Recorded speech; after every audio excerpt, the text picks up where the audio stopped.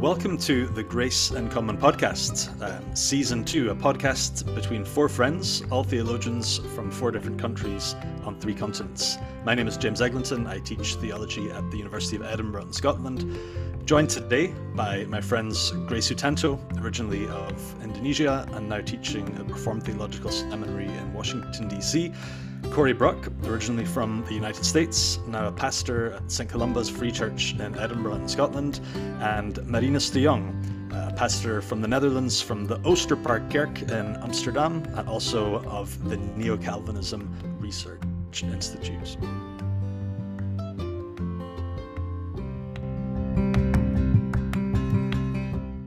Okay, so it's great to have the whole band back together after the summer months. Good to see you all as well. Great to be back. James. Yeah, so how is everyone? Rested, refreshed?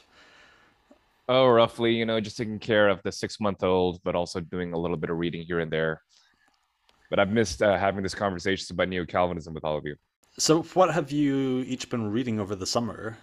Do you guys take a lot of time off reading over the summer break and just switch off, or do you unstoppable bookworms?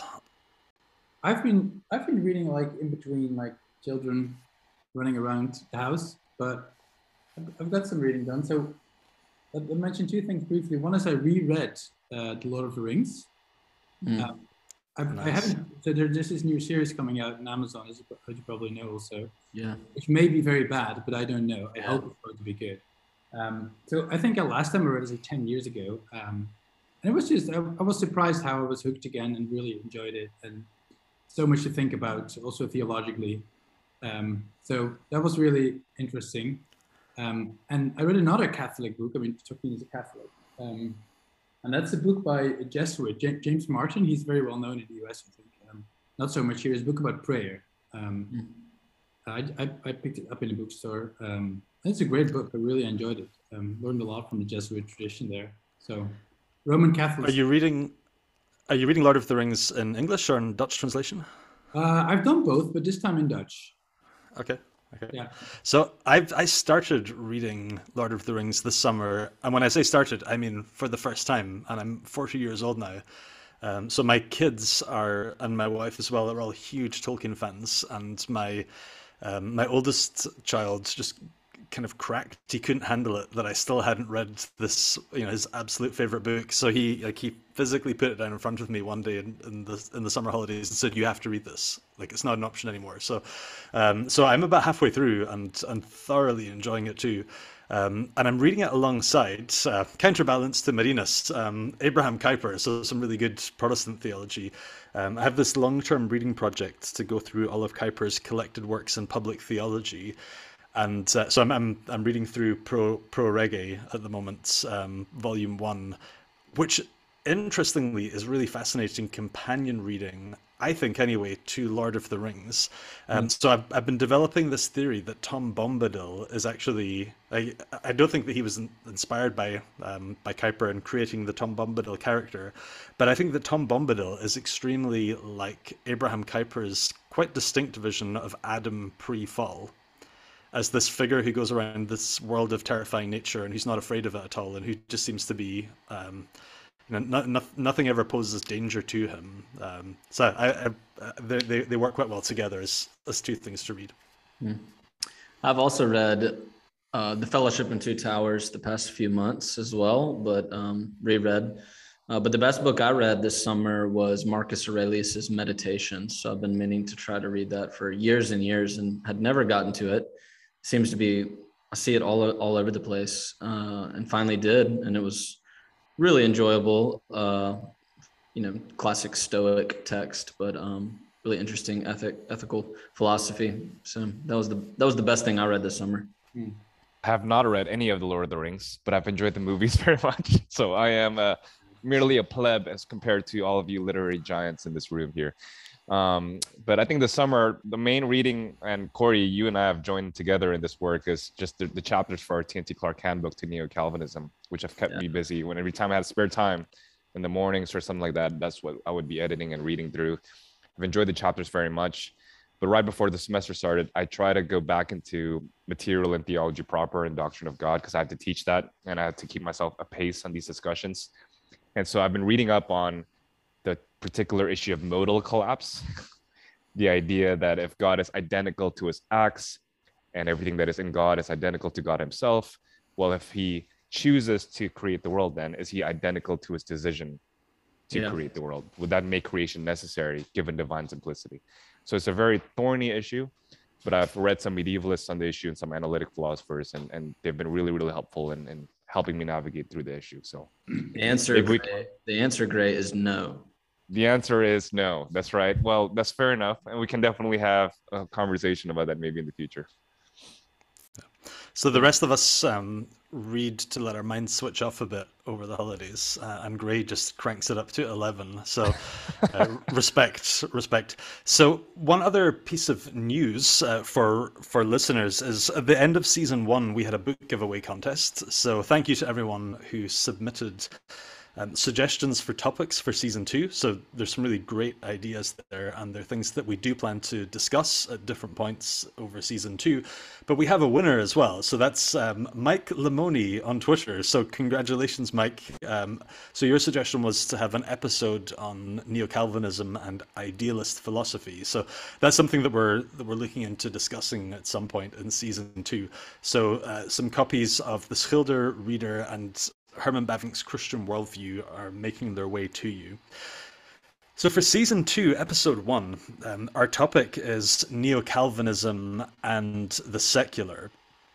So when I think about secularization, or that whole field of terms, secularism, the word secular itself, I guess the best lead into that strikes me is from Charles Taylor's classic work, A Secular Age, where he begins by setting out that these terms, all revolving around the word secular, are used in different ways by different people. A lot of people use it as a way of describing the assumption that society has simply outgrown God, and that religious belief is just a thing of the past. People can't see this; they're listening to the podcast, but doing scare quotes with my fingers. That we have all outgrown God, and that we're all secular now.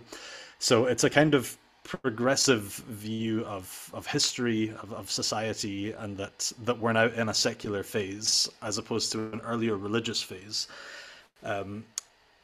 But then Taylor moves on to talk about a different way to understand the term secular, which is much more nuanced and interesting, and it's the idea that if you compare a medieval European to, let's say, a 20th, early 21st century European or Westerner, one of the striking differences between the two is that for a medieval European to participate in society at all entailed participation in religion, it entailed belief in God.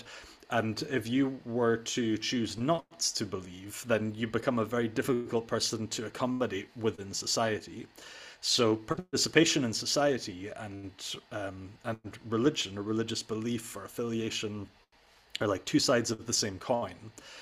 Whereas if you fast forward in history to the 20th century or our own time in the early 21st century, participation in society and any kind of active, intentional religious affiliation or identification or confession, those two are quite separate issues. So you could never make any effort to profess anything in particular about having a religious identity or religious beliefs, and you can participate in wider society just fine.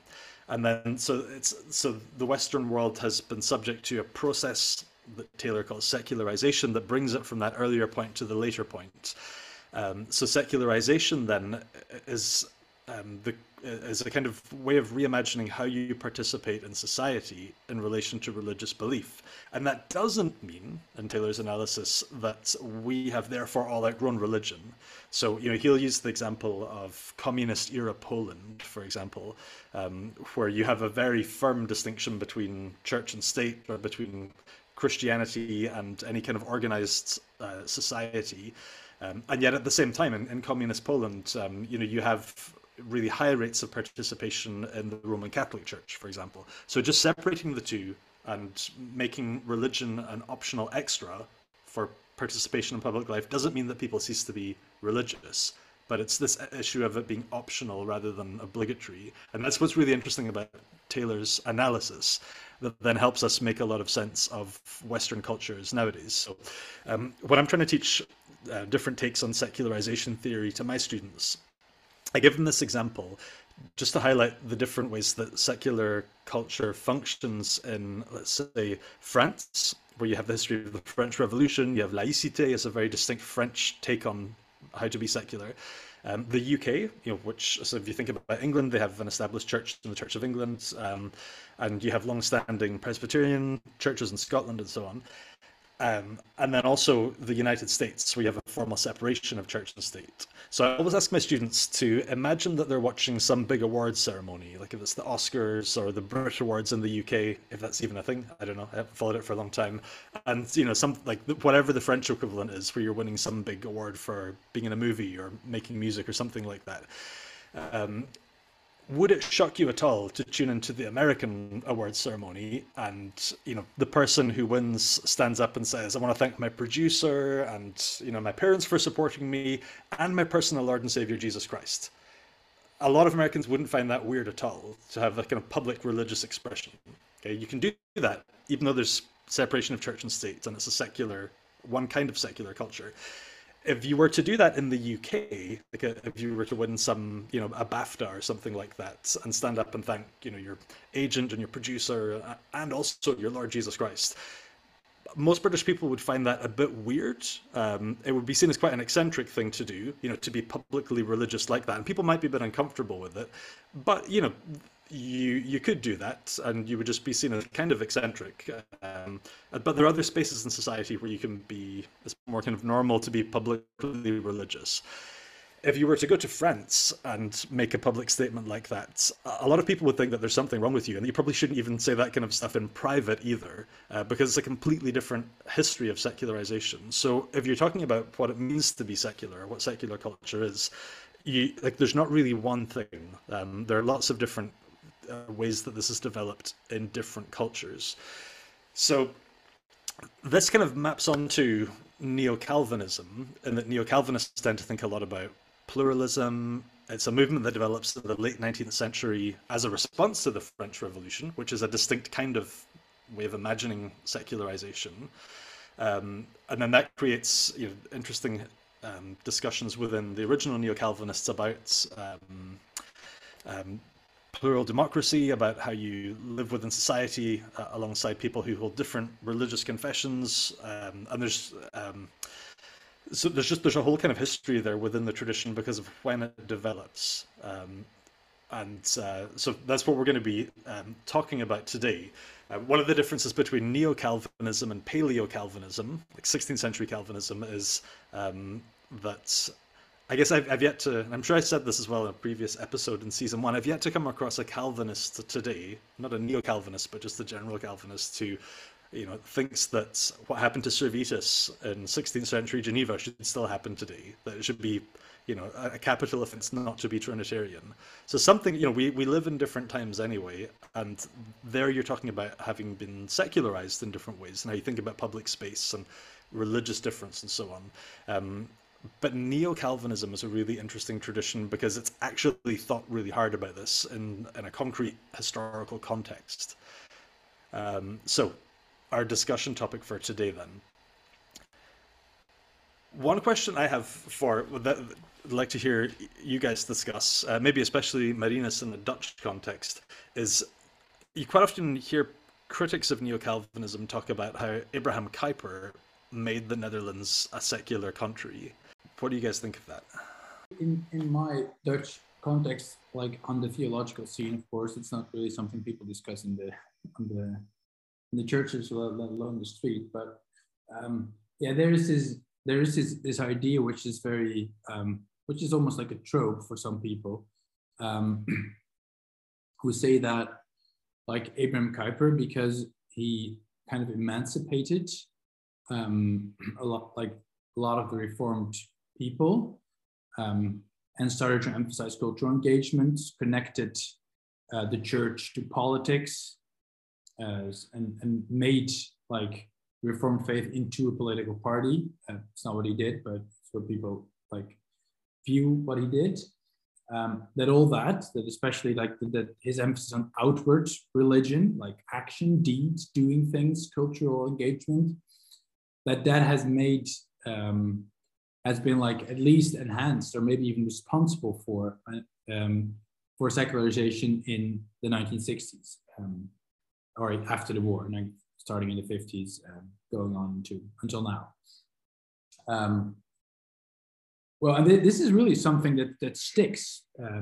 I mean, even recently, like last week's on Twitter, there were people like saying this again, that like, yeah, we should like stay away from Neo Calvinist emphases because that will only lead to secularization.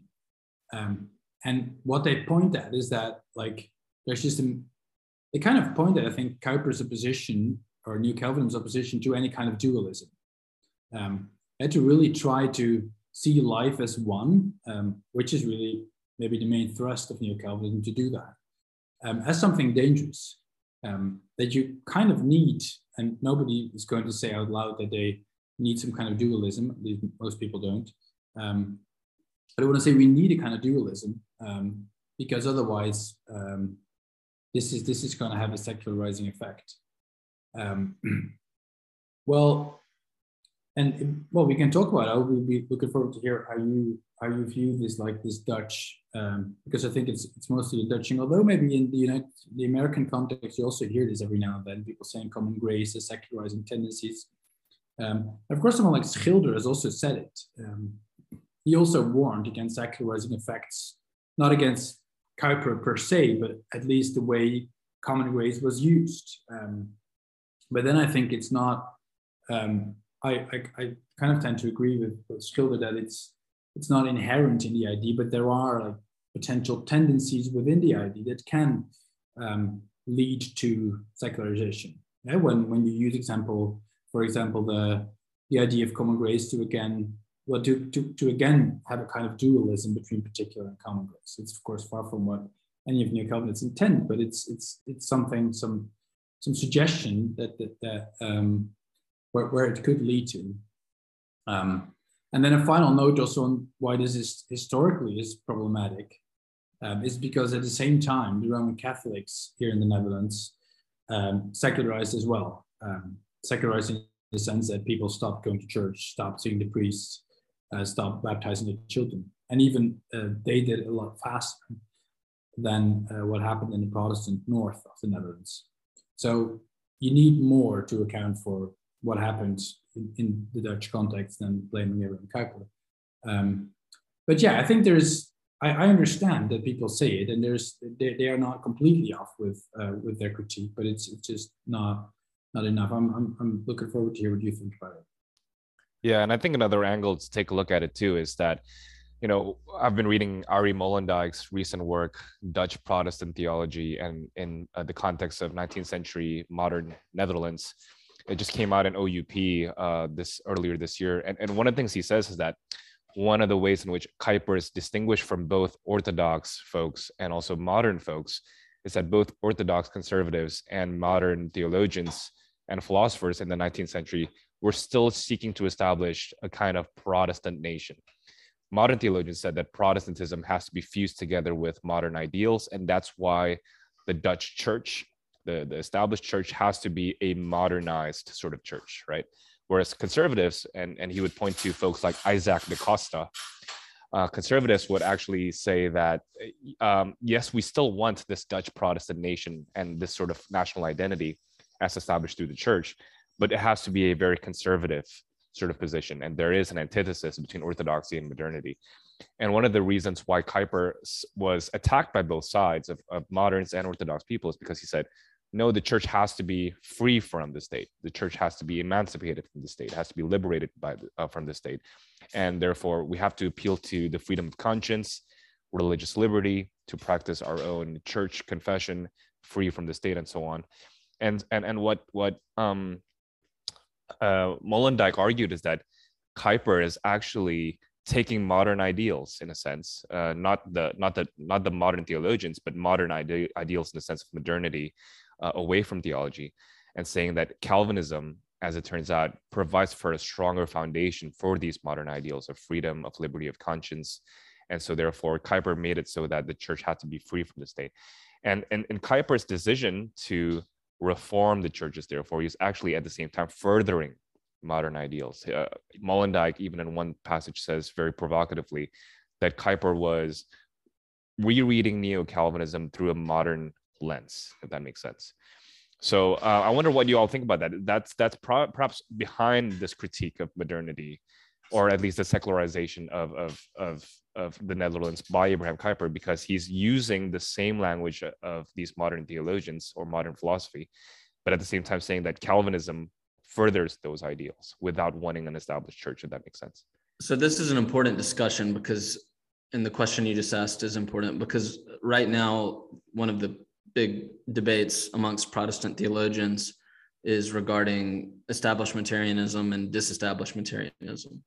And, you know, for instance, the London Lyceum podcast recently hosted a 2-hour roundtable on this issue that's worth listening to. And some of the people were Brad Littlejohn and Jonathan Lehman and a couple other guys.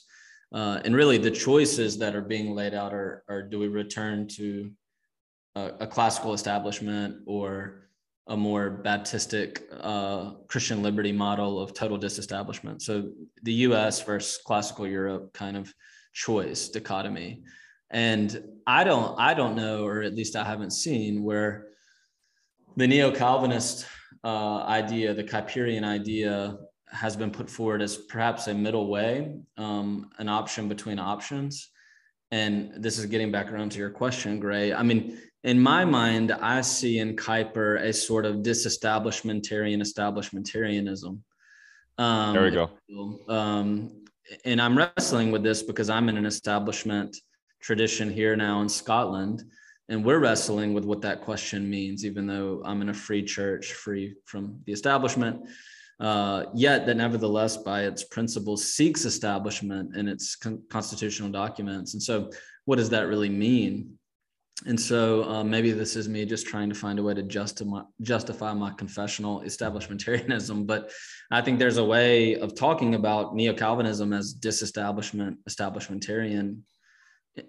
And that's more of a, and I don't have this well worked out, but is there a sense in which while neo-Calvinist theology, political theology, wants a church disestablished from the state, you know, the institutional church disestablished from the state, nevertheless, by a movement of the gospel, it wants the organic church to thrive in such a way that the king confesses Christ to the point where there can even be a monarchical confession of faith, like the Apostles' Creed adopted. So there could be a Christian confession without an established church as an option. I mean, is that an end goal? What is the end goal, if you will, of a neo-Calvinist political theology? What is victory? What is success?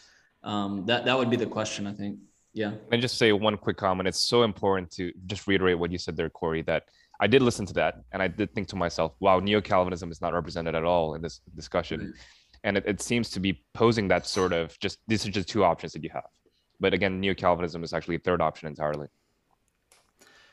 Yeah, so I wanted to add, when we're thinking through, what do you call it, Corey? A disestablished establishmentarianism. It's quite a mouthful. It's great. I made that up. That's got a great book title written all over it. So I think, at least as I understand the way that early neo-Calvinism developed in its political theology, and this is what I tried to set up a little bit earlier on by talking about how the roots of neo-Calvinism are in the anti-revolutionary movements, and it's this, Dutch political theological movement that's against the French Revolution, and the French Revolution has its own take on secularity, and it's a form of secularization that it kind of disestablishes the church from public life in a way that also disestablishes the public expression of religious faith. So that's why like, France has all of these very like idiosyncratic public debates around, like whether like a school teacher should be allowed to wear a cross or a hijab or something like that. I mean, and there are debates that carry over into Quebec and French-speaking Canada, but for the rest of the world, they're just not really like they're extremely French. Okay, these debates that have a lot to do with the fact that it has this distinct kind of secularization that makes the public expression of faith or a very difficult thing, and actually precludes the public expression of any kind of religious faith. So that's the thing that the anti-revolutionaries are responding to and that they're against, and then that grows into neo-Calvinism, which, as you say, goes along with the disestablishment of the church. So for Kuyper, I guess his guiding question on this is, how could the state in a late modern historical context decide which is the true church? Like, which state authority could you lean on who is the arbiter of that? And we all have to go along with whatever the state decides for us. So for him, it's inappropriate for the state to privilege any particular religious confessions. Therefore, he's not an establishmentarian in an older sense. So he's for disestablishment, but he's not for disestablishing public religion in the way that the French did with their development of laicity. So instead, you get some kind of disestablishment, establishmentarianism in Kuyper. So the church is disestablished, but what goes in its place is that you establish the basis for the public free confession and expression of religious beliefs. So then you get this ideal. I mean, that's why Kuyper really likes, or he really liked, American culture and why the ideals that he found there, where the state neither persecuted nor privileged any particular church or religion, but instead just gave you the freedom to profess whatever you want, without that kind of state interference. So he really leaned towards that kind of an ideal, and I still think that then that's what shapes Dutch culture. So again, to circle back to the kind of points Marinus was making at the beginning there, when I asked the question about secularization in the Netherlands and Kuyper, my own experience of moving to the Netherlands 100 years after Kuyper and living there for 3.5 years was that I came from Scotland, which has this establishment tradition. I mean, it doesn't really mean anything in practice nowadays, and I think in a technical sense, the Church of Scotland is not the established church or the state church. So I don't think we have a state church in the technical sense in Scotland anymore. But you have all these Presbyterian denominations that notionally believe in the establishment principle and are trying to think through what that means. But I grew up, feeling like a tiny Christian fish swimming in secular water everywhere I went. There wasn't a Protestant school to go to, or Reformed school. There's not an option to read a Christian newspaper. You just live in a mainstream, and you're this lone Christian minority within it. And then moved to the Netherlands, which people, if you ask the average person on the street in Scotland today, like for their stereotype of Dutch culture, they'll say, "Oh, well, that's the most secular country in Europe, right?" And they'll talk about, drugs and prostitution and euthanasia and all of those things. And they think that that's what the whole country is like. And they don't really realize that that's one part of Dutch culture. But you can also live in other parts of the Netherlands where, because of pillarization and its history socially there, you can read, you have a choice of multiple high-quality daily Christian newspapers. You've got multiple large Christian political parties that you can vote for. You can send your child to one of a choice of different Christian schools that are all state-funded. So my life moving from Scotland to living in Kampen for 3.5 years was it was a profoundly unsecular place to live for me. If we're just thinking in that sense, where the public expression of your faith becomes a very different thing. You have all these options all over the place for things that just don't exist where I came from, so in that regard, I guess the Netherlands is a really, it's a puzzling country to try and get to grips with from outside, for a lot of the rest of Western Europe, at least coming from the UK anyway. Because you just have all these possibilities and a history of structuring society that's so different to lots of other places, where there are some parts of Dutch culture that are much more aggressively secularized than than we have in the UK. I think of like the medical sphere, for example. But there are other parts of Dutch culture that are like profoundly conservatively, publicly religious, as an expression of this kind of Kuyperian pluralism that we don't really have at all in the UK anywhere. Yeah, I totally agree with the way you framed the Netherlands. Although I think that, I mean, it's truly a legacy of Abraham Kuyper that we have that. I mean, that you can draw direct lines from the political parties we have, the Christian ones, the schools we have. And what is also interesting is that Muslims now start to discover what the Dutch system offers in this way. And well, there hasn't really been a successful Islamic political party, but they've tried that, and there's room for it to do it. And it's because of the Christian parties doing it, they can also do it. It's not a strange thing to do. The system is really fit for it. And in terms of schools, it's common practice already. There's many state-funded Muslim schools also, which of course leads to suspicion from the far right, because they're unhappy with that's happening. But I think it shows the system is very healthy, and it's actually helpful to have a plural society. I mean, these schools have to play by state rules, but you can have a religious school. So yeah, and something else to mention is that like I discovered this very recently, but the Netherlands has like done PR internationally to sell itself as a progressive country. So this is a cultivated image. And it was an extremely successful campaign because everybody sees the Netherlands as this very progressive country where you can smoke weed, etc., etc. But this is actually a cultivated image. It is just used to attract tourists. So this can be traced back to a campaign in the 80s and the 90s where they cultivated this. So I think that is what makes the confusion. And this is not much more than a cultivated image. I think you can fairly say that the Netherlands, because of the Kuyperian legacy, partly because of the Kuyperian legacy, is just a different country in terms of how secularized it is. And I think you can say that it's just less secular than compared to the UK, especially compared to France, which is really a whole different story, as you just said, with the laïcité concept, which is deeply rooted in society. So yeah, that's part of an answer. So if we're talking about neo-Calvinist political theology, then is secular the right target term to use? So let me explain what I mean by that. So, Abraham Kuyper does not set out to have a vision of Christianity and politics for the Dutch nation that is all about laicite. In fact, he's trying to do something very different. So he's trying to establish a base for all of society where you're not compelled by the state to be funneled in one particular direction, but also the state doesn't have any power to set limits on your religious expression or lack of expression. So the term that gets used most, I think, by people who try and understand neo-Calvinism is pluralism, to talk about the goal.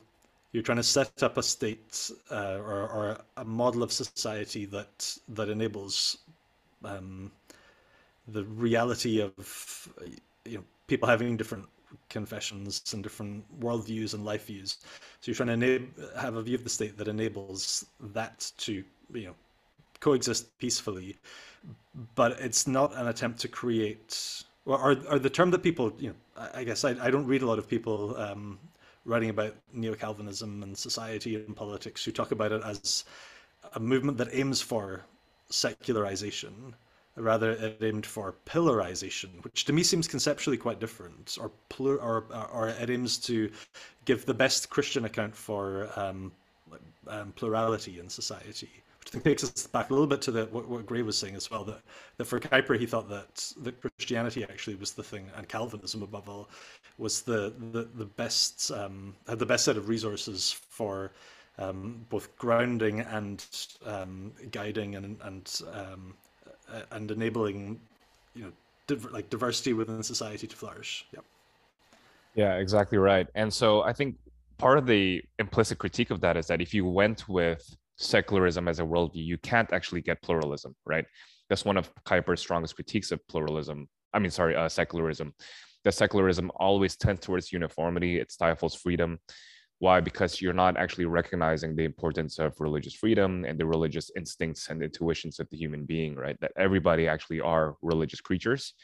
And insofar as secularism is denying the importance of spirituality in the immaterial, they're actually going to enforce their own materialism and naturalism unto society, and therefore tend towards uniformity.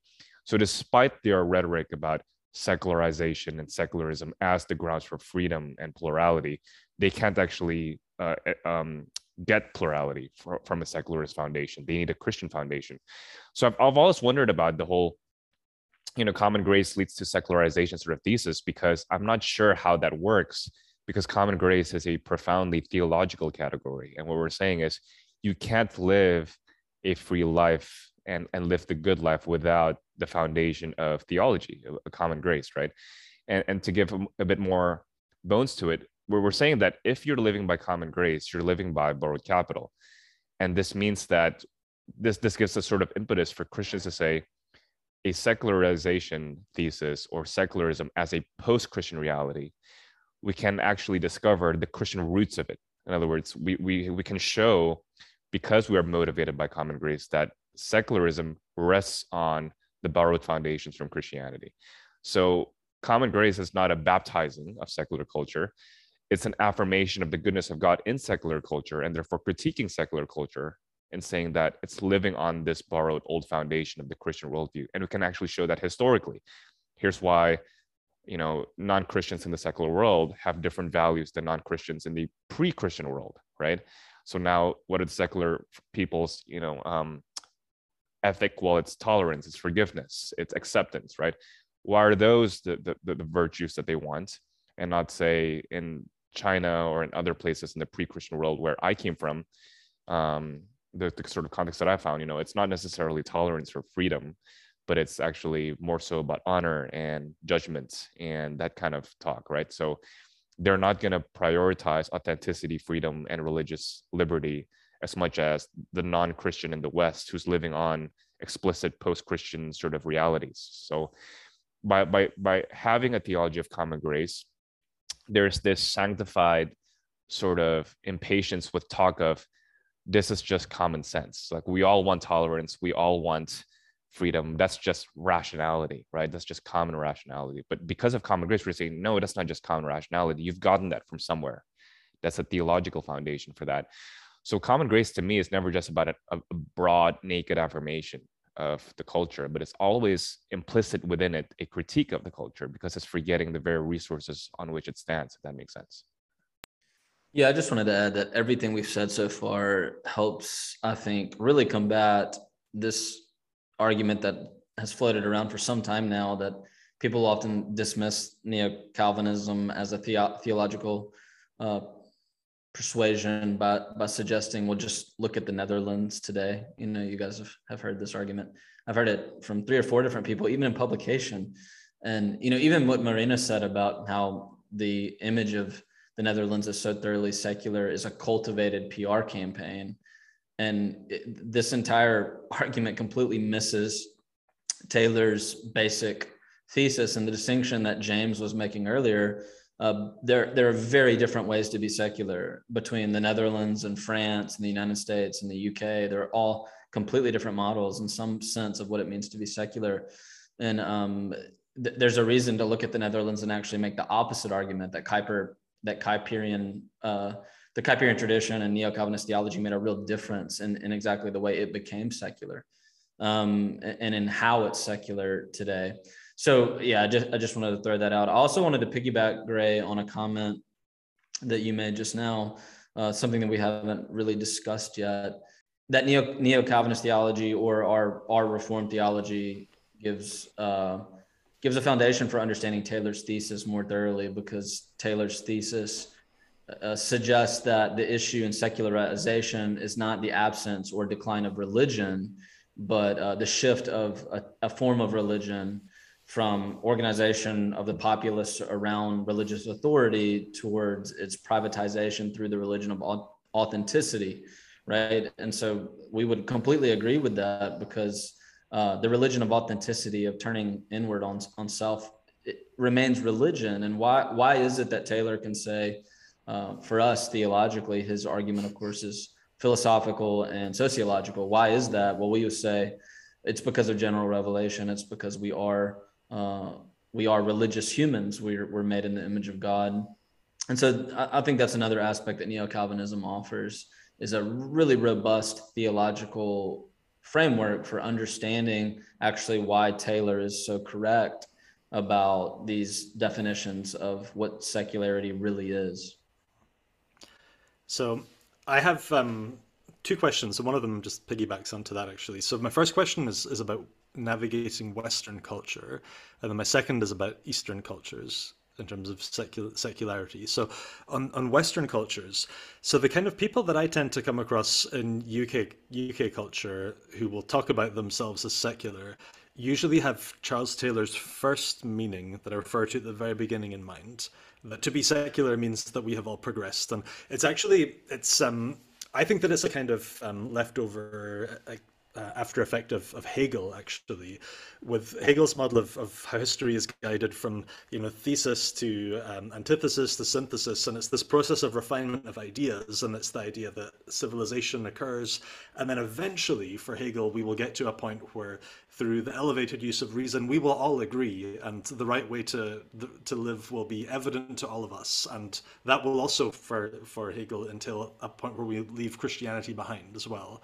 So that's this kind of utopia of reason and rationality in the future that awaits. So I think that actually an after effect of that is people that I come across in British culture will talk about themselves as secular, who think that they've already got there, and that their kind of post-Christian irreligious world and life view is the self-evidently correct one. And if you haven't learned to see the world like that, then you're just lagging behind somewhere, and you've got to catch up. And so they use that kind of Charles Taylor's first definition, that to be secular is to have left religion behind, and they think that they've made that step ahead of us, and the rest of us who are still religious should just learn to think more rigorously, and then we'll see the world as they do. So that use is a live one in UK culture. I think it's also pretty common in the Anglosphere in general. You also find it in North America, and I think I watch Dutch politics from a distance, and you can see that kind of Anglophone way of thinking is also bleeding into Dutch culture as well, where secular progressives will talk about their particulars as universals. The way that we see things is just obvious for everyone. In that kind of Western cultural context, how much is it worth trying to defend concept number 2 of secularity, and to push back and say, hey, like this is like the National Secular Society in Britain tries to appropriate the word and say that this is, Charles Taylor's first sense is the normative one, and like, you don't have a national pluralist society alongside that, or a national secular in the other sense that Charles Taylor lays out society, to say, well, actually, you can have a secular view of society that promotes pluralism and that says that actually people should be completely free to express their religious beliefs and not treat those who think differently as retrograde or regressive. How much is it worth investing, do you guys think, in trying to redeem like a concept like secularity in that kind of a Western context? And then my second question, just that I'll put it on the map and then we can return to it later, is just I want to talk about secularization, for example, in East Asian cultures. I'd be really interested to hear what Gray has to say about that, given that it's this, Western generated thing, and the West still seems to be trying to export it. How should Christians in East Asian contexts, try and think through what's produced from the West. But to go back to the first question, do you guys think that it's worth investing in, notion 2 of secularization? Is there anything that's worth putting up a big fight to defend there, from a neo-Calvinist perspective? Does the question even make sense? Yeah, I hope if I get you right. I mean, I think it's, well, because what Gray just said about like what Kuyper predicted is that we need, for a good and healthy pluralism, we need Christian roots. I agree there with Kuiper. I think we do need that. And as you say about the Netherlands, I think this is exactly what's happening. I mean, we are becoming less tolerant and less able to sustain a truly pluralist society. We just kind of want everyone to be like us. We want the Muslim to become this secular in the first sense person, and we want the Bible Belt Christians to become that, and we want the QAnon people to be like that. Everyone has to line up, and I think eventually, and this is I think what is also felt at the edges of society. I mean, we have now farmers who are protesting. It has been going on all summer. Tractors blocking highways, taking out the Dutch flag, taking it upside down, which I think is a worrying symbol, even though I understand why they are protesting. So like at the fringes, the margins of society, you see people responding because they feel that they get something, because they feel that they have to believe something that is made up somewhere in The Hague, that everybody has to be like the people in Amsterdam are, and that's something that's going to eventually, if you're really going to push that forward, that's going to destroy a society. That's what eventually I think is going to happen if you really go on with that. So yes, I think it's extremely important also for the 10% of Muslims we have in our country who are Dutch citizens who live here, and need also the room to profess their faith and to go to the mosque and to pray. So yeah, I think it's vital, just not only theologically, but just for the future of the country to oppose the first kind. It's just it's a flawed way of seeing things, and it has dangerous edges, I think. Yeah, and it comes to sort of Southeast Asian cultures that I'm aware about, I think one of the ways in which Christianity has been really helpful, especially this neo-Calvinist understanding of religious liberty and also the freedom of conscience, is that it restores the importance of individuality and authenticity for the individual. I think in Southeast Asian contexts, there's sort of a readiness to accept enforced uniformity. But it's enforced uniformity in accordance with one's ethnicity and in accordance with one's family identity, if that makes sense. So if your family is in this particular business, then you are expected to just follow along with that business. If your ethnicity follows along with this religion generally, then we should also follow along with this religion. So one of the ways in which our ministry is challenged in Jakarta was that lots of folks would say, we don't want to be Christians because we're native Indonesians, and native Indonesians are Muslim, right? Or we don't want to be Christians because we're Chinese, and Chinese people are Buddhists or Confucianists. And so why are you enforcing perhaps a Western European religion on us, if that makes sense? Because Christianity is so associated with the West. And so lots of the work that we have to do is firstly disentangle Christianity from the West and say that this is a Catholic faith for everyone in the universal sense. And secondly, also to show that, there's that ethnicity and religious identity are two distinct things.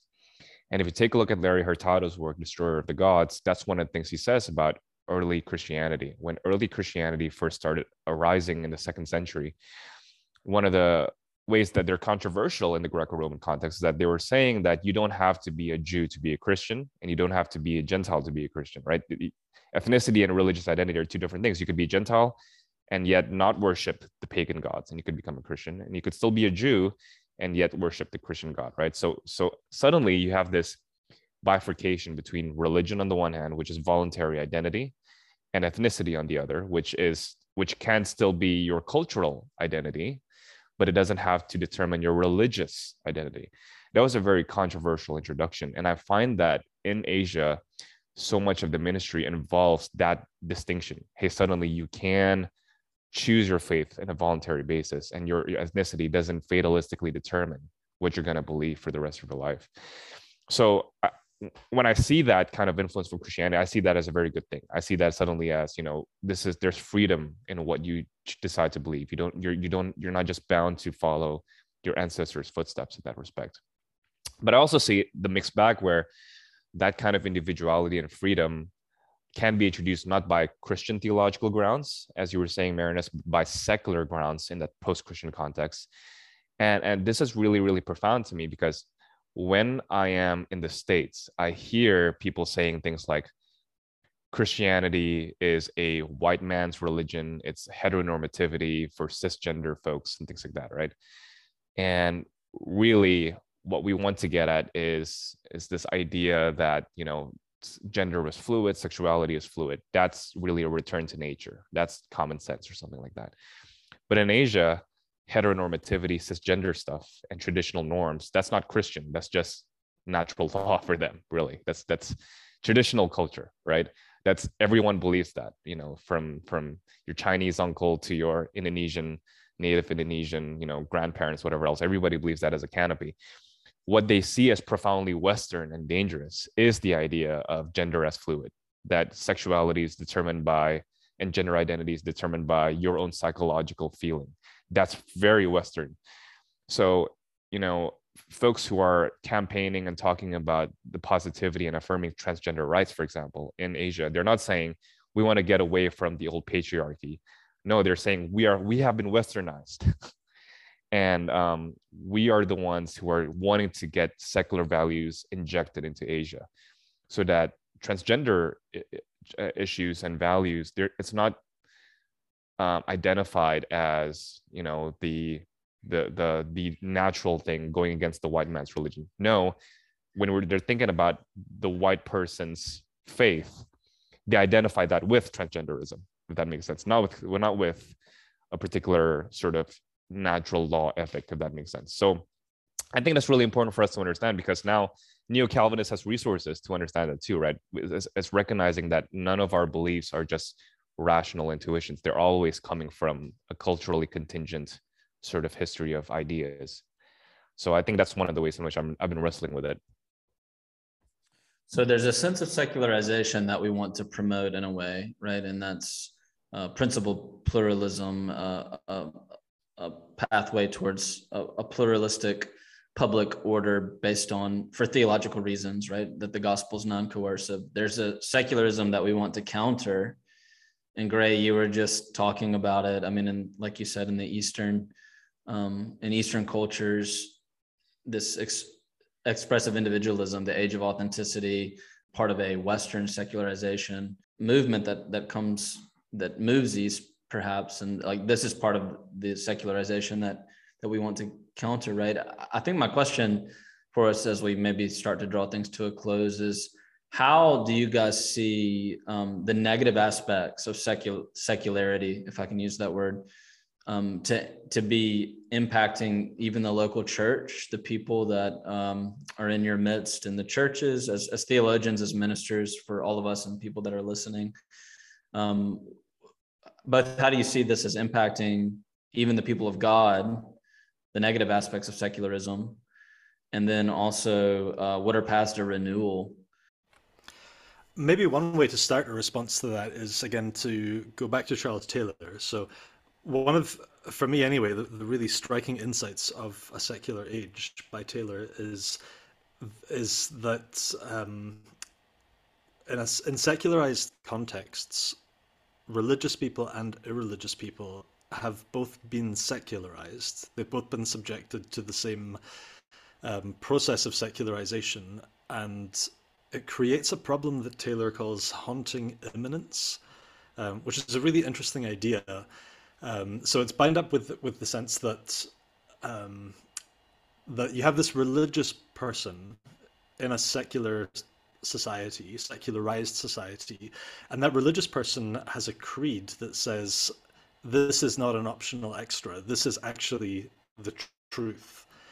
And you live, or you tell yourself that you believe that, and you sincerely do, but at the same time you live alongside people who don't believe it, and society enables them to get along just fine as well. And that's a very jarring experience that is so different to how pre-secularized Western people imagined. I don't want to get too kind of bogged down in Taylor's vocabulary, but the conditions of belief have shifted a lot. So that problem of haunting immanence also haunts, so for Taylor, it haunts irreligious people who've been secularized in a different kind of way. And that there's a lot that they long for that their irreligiosity cannot provide. So they're kind of dissatisfied in the space as well. So That's a problem. I think that religious people in Western cultures who rail against everything to do with, secular, in other words, associated with it, don't realize that they themselves are also profoundly secularized, and they're also subject to secularization. And that's part of the worth of reading a book like A Secular Age by Charles Taylor. It's, a million pages long, but it's a really superb analysis of the conditions of belief for people who live in secular contexts. But I guess maybe to get around to answering Corey's question there, one thing that I could throw out, interesting to know what you all think, is that there's a kind of secularization that we want to combat, as you were saying, Corey, and that's, I think, above all, it's the kind of French Revolutionary laïcité. To be secular is to outgrow religion, or it's Hegel, in that sense, that we've moved on from this and we don't need it. So that needs to be combated. But then I guess the question that I'm still chewing over is the positive thing that we want to set up. Like, do we want to invest everything in a different thing that's also called secularity?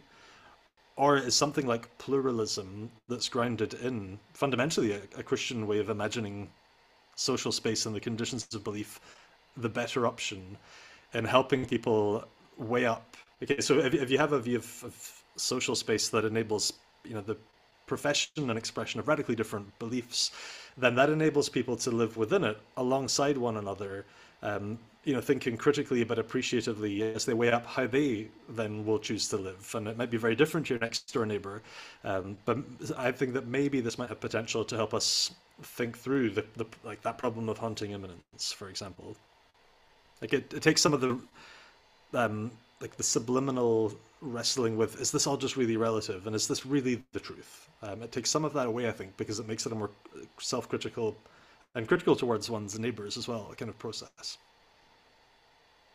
Yeah, and I think it affects our preaching too. I think so much of our preaching means showing people that the very norms that we take for granted are not self-evident. They often rest on unproved assumptions, and just exposing that to folks, and also at the same time showing how actually the norms that are worth preserving have their roots in Christian ideas. And I think that's part of the persuasive aspect of our preaching, that we need to show people that actually Christianity has better resources for the very things that you took for granted.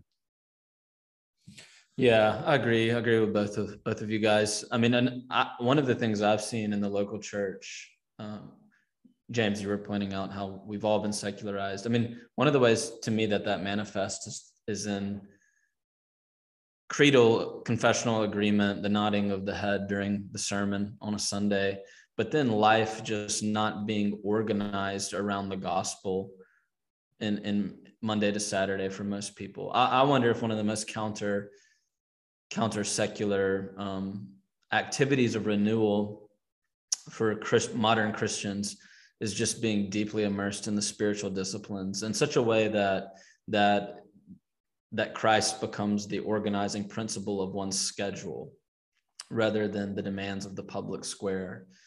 And that is actually, when communities become organized around a rule of life where Christ is the center, and that determines bedtimes and wake up times and reading schedules and prayer schedules and Christian friendship, intensive Christian friendship, and shared spaces based on the fact of the gospel. I just wonder if that's one of the best reform hopes we have, as a disruptive witness, as Alan Noble puts it.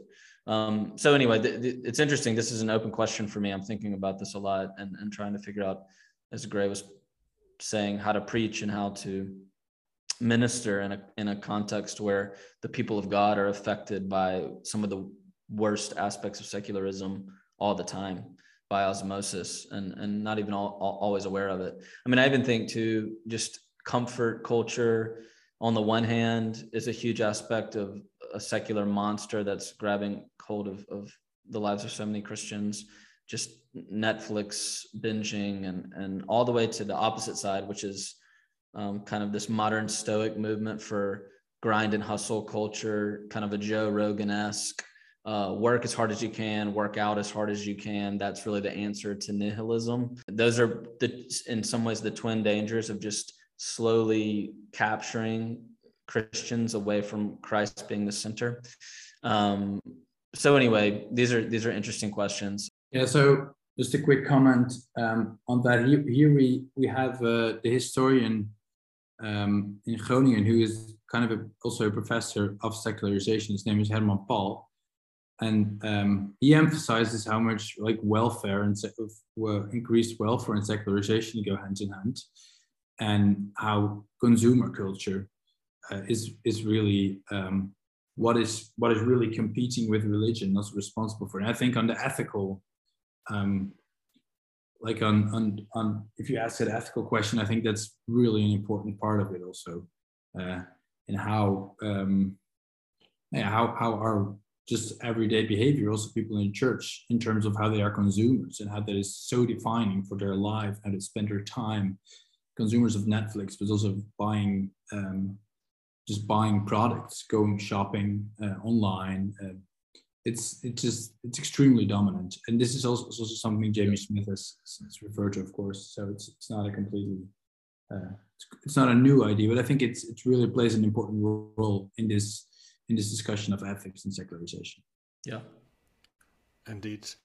Guys, this has been great to discuss. I think part of the beauty of this particular podcast is having, it's not just a cheesy tagline, but having 4 friends from 4 really different countries, but all interacting with the same theological tradition, does mean that you can have a really great conversation on something that's as ever present, but also as locally particular as the idea of the secular. So this has been great to discuss. Thanks to listeners for tuning in to the first episode of season 2. If you like the podcast, please do give us a rating and subscribe with whatever podcast app you use. But until the next time, this has been Grace in Common. Thanks for joining us.